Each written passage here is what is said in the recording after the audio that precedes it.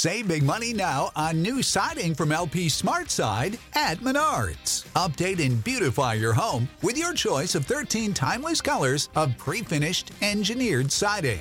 It's durable and includes a Sherwin-Williams factory finish paint warranty that means no painting for years to come. View our entire selection of siding from LP SmartSide today. And don't forget to check out our flyer on Menards.com for all the great deals happening now. Save big money at Menards.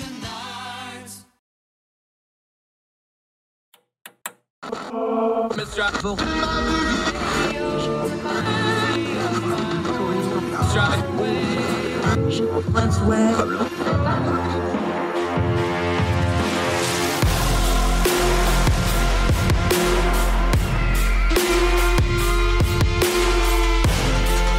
your host, Andrew Donaldson.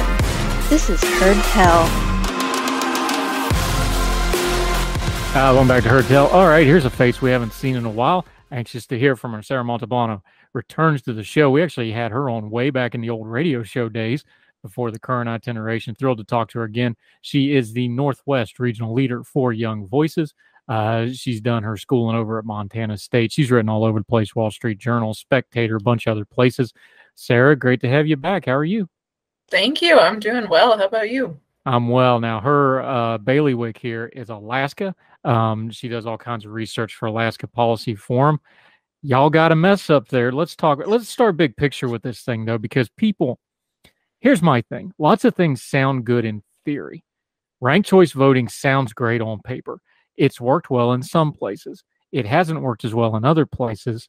What's going on in Alaska? Because is the theory matching up with the practical when it comes to ranked choice voting? Definitely not. So we are in the midterm election mess. We got our ranked choice voting in a 2020 ballot initiative that passed by about 1%, which is, 3,000 votes and change. And so that implemented a unique in the nation top 4 primary system. So it's nonpartisan. It's what people like to call a jungle primary. Anybody from any party can come in.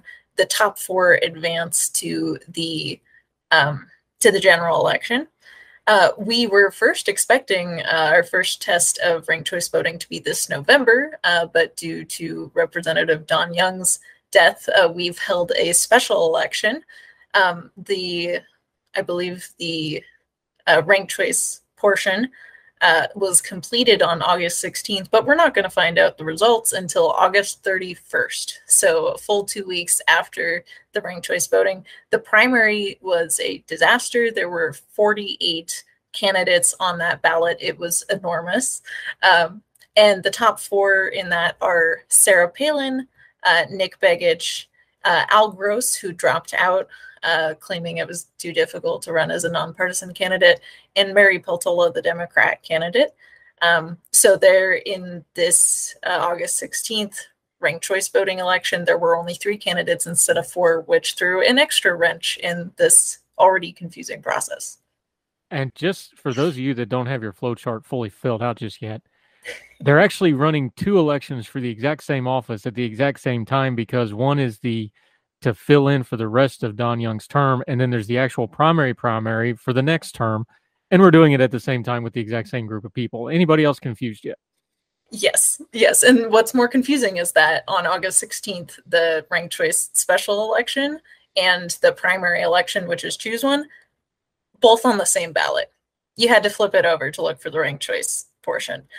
So that in all to fill a seat for a few months before the permanent the general election is concluded in November. So it's been a real mess, and it's been very difficult to understand why we're going to so much trouble. Now, one thing we have found out while we're waiting on these results that are supposed to come out next week, as the voting totals, just to really make this even messier, we now have the data. They're creeping up on record levels of voting here. Now, we know voting has been up the last 2 cycles. We know the voting in the special elections have been up. We know the 2020 election blew all the records out of the water. We expect 2022 and 2024 to do the same.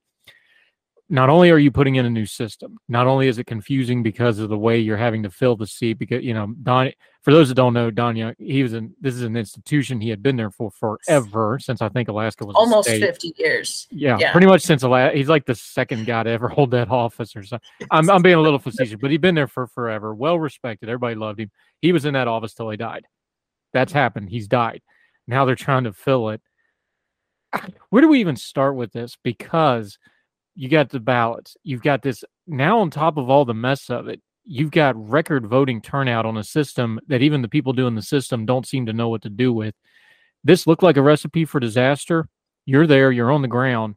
Is it as big a disaster as it looks like it is? It seems like it's confused a lot of people. And I think ranked choice voting really advantages the people with the time, energy, and interest to rank a bunch of candidates.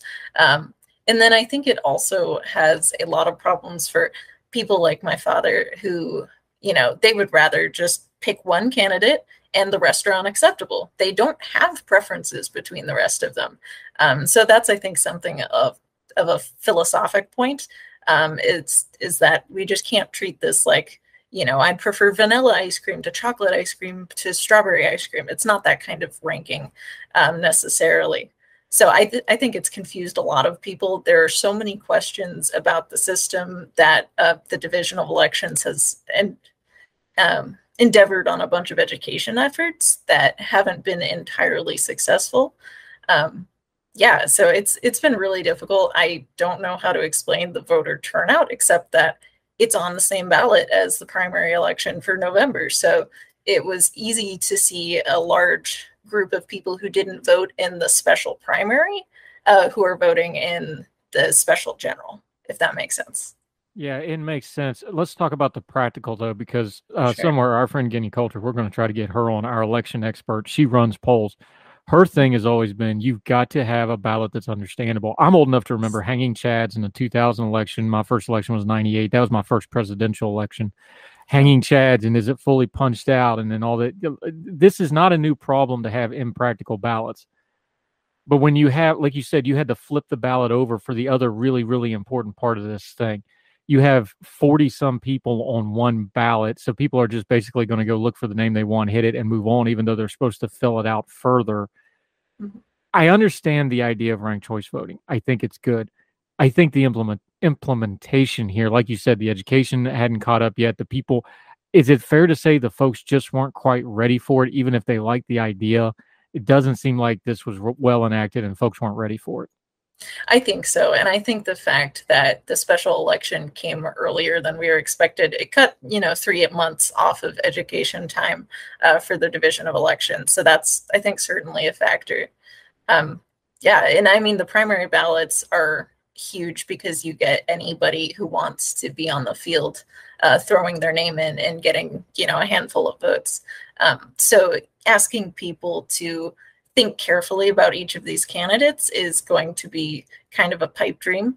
And people will gravitate towards the people either they've always voted for or that they know are staunch supporters of their party. I don't think it necessarily adds to more choice. It just adds to more paperwork.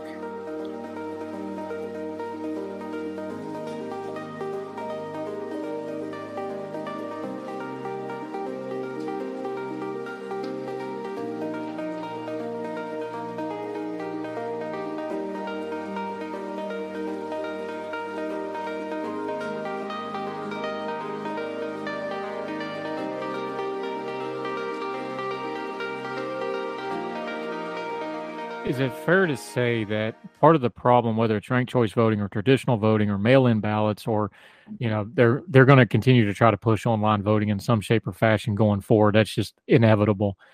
No matter what kind of voting you're talking about, isn't it like a lot of policies that if you don't take into account human nature and you don't take into account, the lowest denominator of who's paying attention and who's doing the voting, no matter how great the system is, it's not going to work if you don't plan it that way and you don't have practical ways for folks to execute it. And I think you're seeing that in Alaska here, where you have, geographically a huge state, population-wise, a very concentrated population. This is a place where ranked choice voting probably should work, what should we take away from the fact that it's so far a disaster? That's interesting. I think what we're seeing in Alaska is the fact that a slim majority of voters wanted this system, and I think the rest are feeling very demoralized. I think one of the other lessons of ranked choice voting, this special election has been the least focused on policy that I can remember. It has been driven almost entirely by name recognition. We've got the big player, Sarah Palin. Of course, everybody knows her. Nick Begich, who is well known because of the rest of the Begich family, who have all been Democrats. So he's a little hurt by being a Republican in that family. And then Al Gross, who was the third place contender. He was well known from his challenge to Dan Sullivan in 2020. We're not seeing any real debate over policy issues, and we're not seeing the parties internally hash out what their platforms are going to be. If we were in a choose one system, we would have Sarah Palin and Nick Begich duking it out over policy, but that hasn't happened due to ranked choice voting. And you brought it up, so let's just go ahead and talk about the race. Mary Peltola is the beneficiary of the two of them not matching up. But again, it's ranked choice voting, so that you would assume that whoever has Palin 1 would have Nick 2 and vice versa. Mm-hmm. But Palin's a different character. She was the governor of Alaska. For people that don't remember, she quit and resigned from the governor of Alaska to go and do other things before her term was up.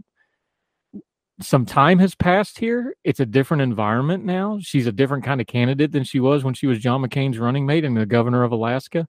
Definitely. I know the national narrative. I know what I think from having been there the first rodeo with Sarah Palin. Yes.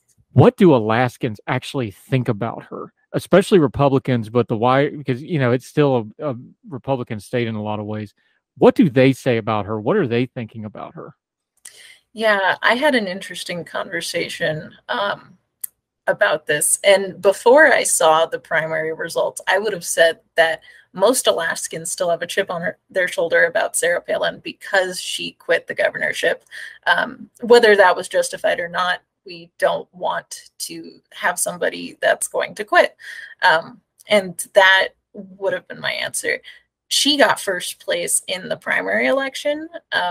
And that was really interesting to me. I think Alaskans generally are concerned, though, that she's going to be another MAGA all the way candidate who's not going to do any of the really effective things that Don Young did for the state. Don Young was willing to reach across the aisle and actually bring home pork projects for Alaska. And so whether that's good or bad, that's something Alaskans are often looking for someone who's going to really watch out for our energy interests. Forestry, fishing, those kind of things. And I feel like a lot of Alaskans know that she's going to use her seat as a publicity platform. That's what I think. And for those that don't know, Alaskans have some things that we don't have in the lower 48. Don Young was there because he was there long enough. Y'all get your check once a year. Yes. You get stuff like that. Alaska has a lot of we've had you on before about policy, especially land use policies. There's always going to be debate over the North Slope, the oil and gas industry up there. Of course, tourism is a big factor for Alaska. Y'all have a corner on reality shows.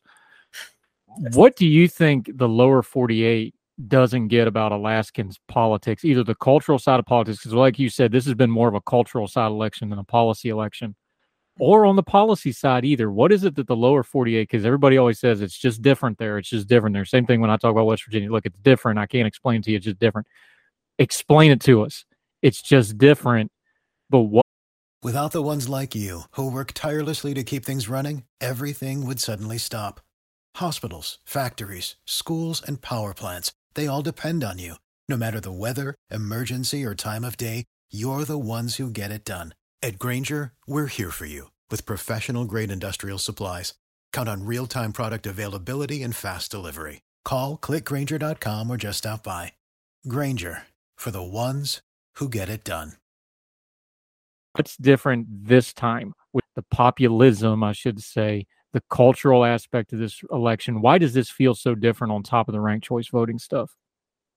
That's an interesting question. I think a lot of it is Alaska's local elections are mostly dominated, or well, local politics in general are dominated by the issue of the permanent fund dividend and what Alaska should do with the nest egg that we've got, and how much should be paid each year. It takes a ridiculous amount of time in every legislative session that doesn't get put toward other policy things. So the local level, I think, is not as effective as it could be. And then this race, as we start to fill this, we are looking at a huge gap where Don Young left. As you said, he was here for almost the lifetime of the state. He was Uncle Don, in a lot of ways. So we are looking for someone who can fill that enormous gap that he's left, someone who can kind of continue on in his spirit of trying to be cooperative when possible, because Alaska often gets targeted by environmental groups and environmental policy because we are this epicenter of so many projects, ANWR, the North Slope, the Pebble Mine. There's so many things that affect only Alaskans very intimately that everybody in the nation has an opinion about. Plus, you can see Russia from there, but we'll talk about that some other time. Sarah Montalbano joining us. Going to take a quick break. When we come back, it wasn't just the House race, and it's not just Sarah Palin. Big names, big important races up in Alaska. We'll continue talking about that. Our good friend Sarah Montalbano, our Alaska expert on Heard Tell, continuing right after the break.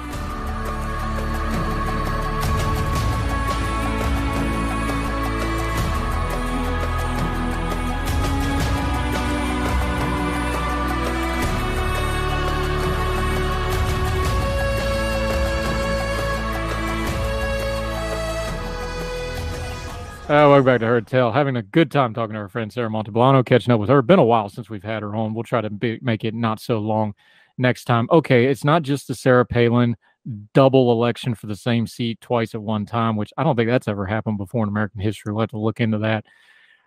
The Senate race, Lisa Murkowski, she is an enigma inside of a riddle stuffed in a Manushka doll that sits up on multiple shelves that are hidden behind a bookcase that you pull the book to open up. Nobody can quite figure her out in Alaska, except she's like the dude. She just abides. Like, she's just kind of there. She's always going to be there. I'm looking at the polling data from the top two. Looks like she's going to be there again. What's the deal with her? Because she's kind of heterodox. She's not fully conservative. She's conservative on most of the important things, but she does break. She's one of those that's every time we have a Supreme Court justice or something bipartisan, her name's always in that mix. Trump doesn't like her, but she seems to be kind of impenetrable to his criticism. You're an Alaskan. We're not. You explain it to me. Lisa Murkowski. All right. That's a big topic. And what I would have to say first is that Lisa Murkowski is going to be enormously advantaged by this ranked choice voting situation. She, in the primary, because we get those results back because they're choose one. So we have that from August 16th, and she polled almost 45%. Her nearest challenger is Kelly Tshibaka. I really hope I'm saying that correctly. And she got 39%. She's the challenger that Trump endorsed. And she's, got a really strong following among Republicans. But every Democrat who's going to be voting in the ranked choice election is going to recognize that Murkowski is a really important swing vote for them. And that, if a Democrat doesn't have a chance of winning this entirely through their first choice votes, that they might as well give their second choice to Murkowski. So I think it's pretty inevitable Murkowski is going to stay a fixture in Alaska politics. Now, there was a lot of rumors that if this ranked choice voting hadn't gone through, she may have switched independent to avoid that primary. That was chatter from her own folks, that's not just speculation. You really think this not only bailed her out, but kept her in the Republican Party, perversely enough, like Ray Yane? That kind of ironic, ain't it? Yes. And the one thing I would note is on these ballots, the party designation next to the name is what the person is registered to vote as. It's not, an endorsement by the party. It's nothing like that. So Lisa Murkowski can say, look, I'm a registered Republican. She could choose not to vote for any Republicans in any election, but as long as she's registered to vote Republican, an R shows up next to her name. So that's one part of the system that I do feel advantages her. And then the strategy of it just makes sense because, first of all, if she has a lot of first choice votes, that's probably a reflection of people who really approve of her time in Congress. But there's going to be, first of all, Republicans who put Kelly first and Murkowski second and say, well, I'd rather have a Republican than any of the Democrats on the ballot. And then conversely, we also have voters who put Democrats first and then put Murkowski in their second choice. So Murkowski, I feel like, really can't lose necessarily, and she doesn't need the endorsement of the Alaska Republican Party to do well. She can point to her record and say, look, Democrats, you should have me because I'm a valuable swing vote. Republicans, I'm still better than most of the Democrats. It's interesting you bring up the designation, talking to Sarah Montalbano. Yeah. The party is on the ballot, but it's the way you're saying it. It's just their affiliation, because the party doesn't have anything to do with the ranked choice system, unlike a primary. In the governor's race, you have a little bit of an interesting thing where Mike Dunleavy's kind of running away and hiding with this thing. But second place slipped to Bill Walker, who is listed as a nonpartisan, and then Les Gara, the Democrat, right? I mean, they're within a couple hundred votes of each other, but nonpartisan slided up to number 2. That's what the ranked choice folks that advocate, it's like, there you go. Look there. See what happened? Somebody not in the duality got in there. Do you take that as a positive sign? Is that an outlier? How did that land? Because it was noticeable. Yes, that's something that made me very skeptical when Al Gross said, well, it's just too hard to run as a nonpartisan candidate, because that really shouldn't be the case necessarily. I think a lot of nonpartisan candidates end up caucusing with Democrats anyway, most of the time. So that I don't know if that's an Alaska phenomena or just in general. But that's something I've noticed too. Bill Walker actually won governor as an independent a few years ago. I forget exactly when, but a lot of people were unhappy with him because I think he ran initially as a Republican or a Democrat, I forget, and then switched to independent so that he could be in the general election because he lost his primary. So that's something this jungle primary eliminates. You don't have to go through the primary process with your party. You can just put your name on the ballot as an independent or a nonpartisan candidate and still get a really strong performance. To be fair, though, Gross is just kind of a weird human being in general, right? Because this is the second or third time he's run for statewide office. He's just a different kind of cat. Not even a bad way. He's just different, isn't he? For folks that don't know, just explain him for a minute, because he made he made a nice hard run at it in 2020. He didn't embarrass himself electorally, but he is kind of a strange dude, yeah? Yeah, definitely. I think he's an orthopedic surgeon. I don't know too much about him, but I'm really baffled that he dropped out of this special election because, quite frankly, he handed it to Mary because he said, look, I'm dropping out. It's too hard to run as a nonpartisan. I give my full endorsement to the Democrat in this race. And now she's running away with it. She's got almost 39%, while Sarah Palin's coming in second with about 31%. And we're not going to know for sure until August 31st, but I would bet she's going to be our temporary, for a few months, representative. So that was really an interesting wrench in the system. And that will be the rare blue flipped seat in this midterm, probably.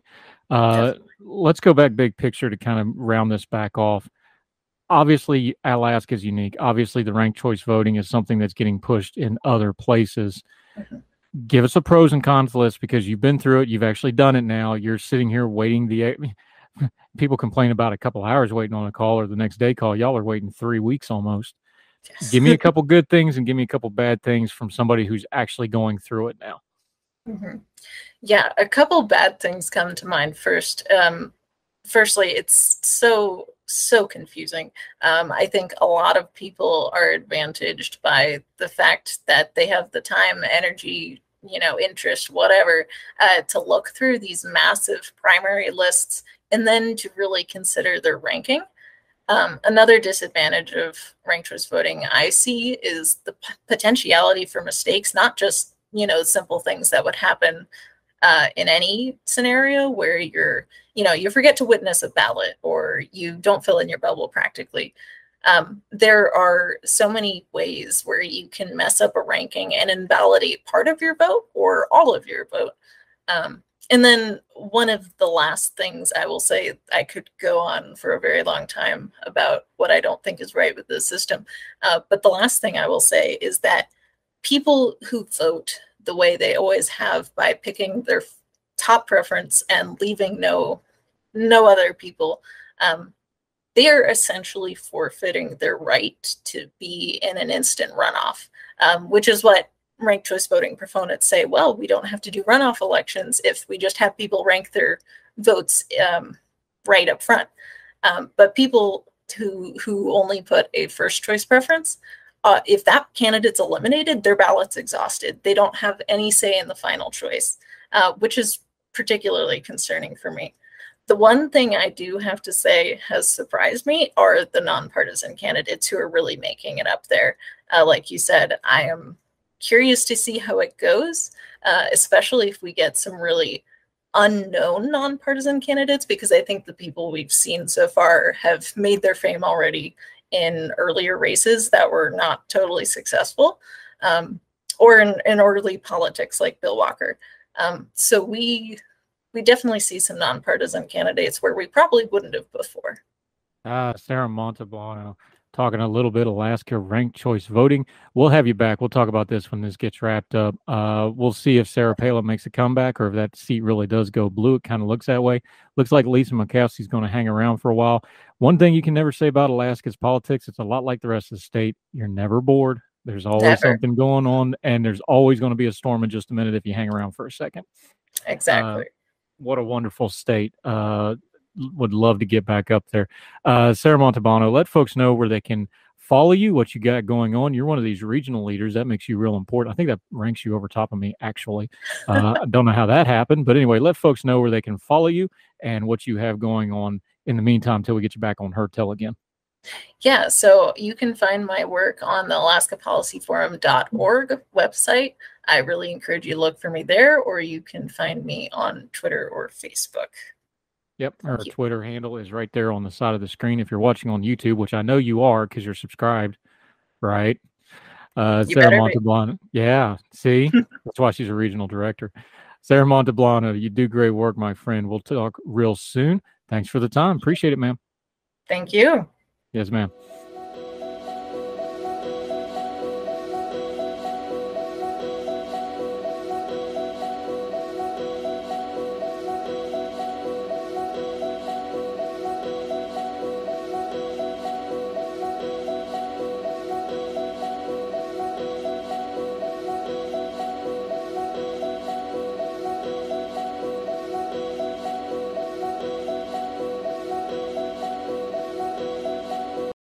Without the ones like you, who work tirelessly to keep things running, everything would suddenly stop. Hospitals, factories, schools, and power plants, they all depend on you. No matter the weather, emergency, or time of day, you're the ones who get it done. At Grainger, we're here for you with professional-grade industrial supplies. Count on real-time product availability and fast delivery. Call, click Grainger.com, or just stop by. Grainger, for the ones who get it done.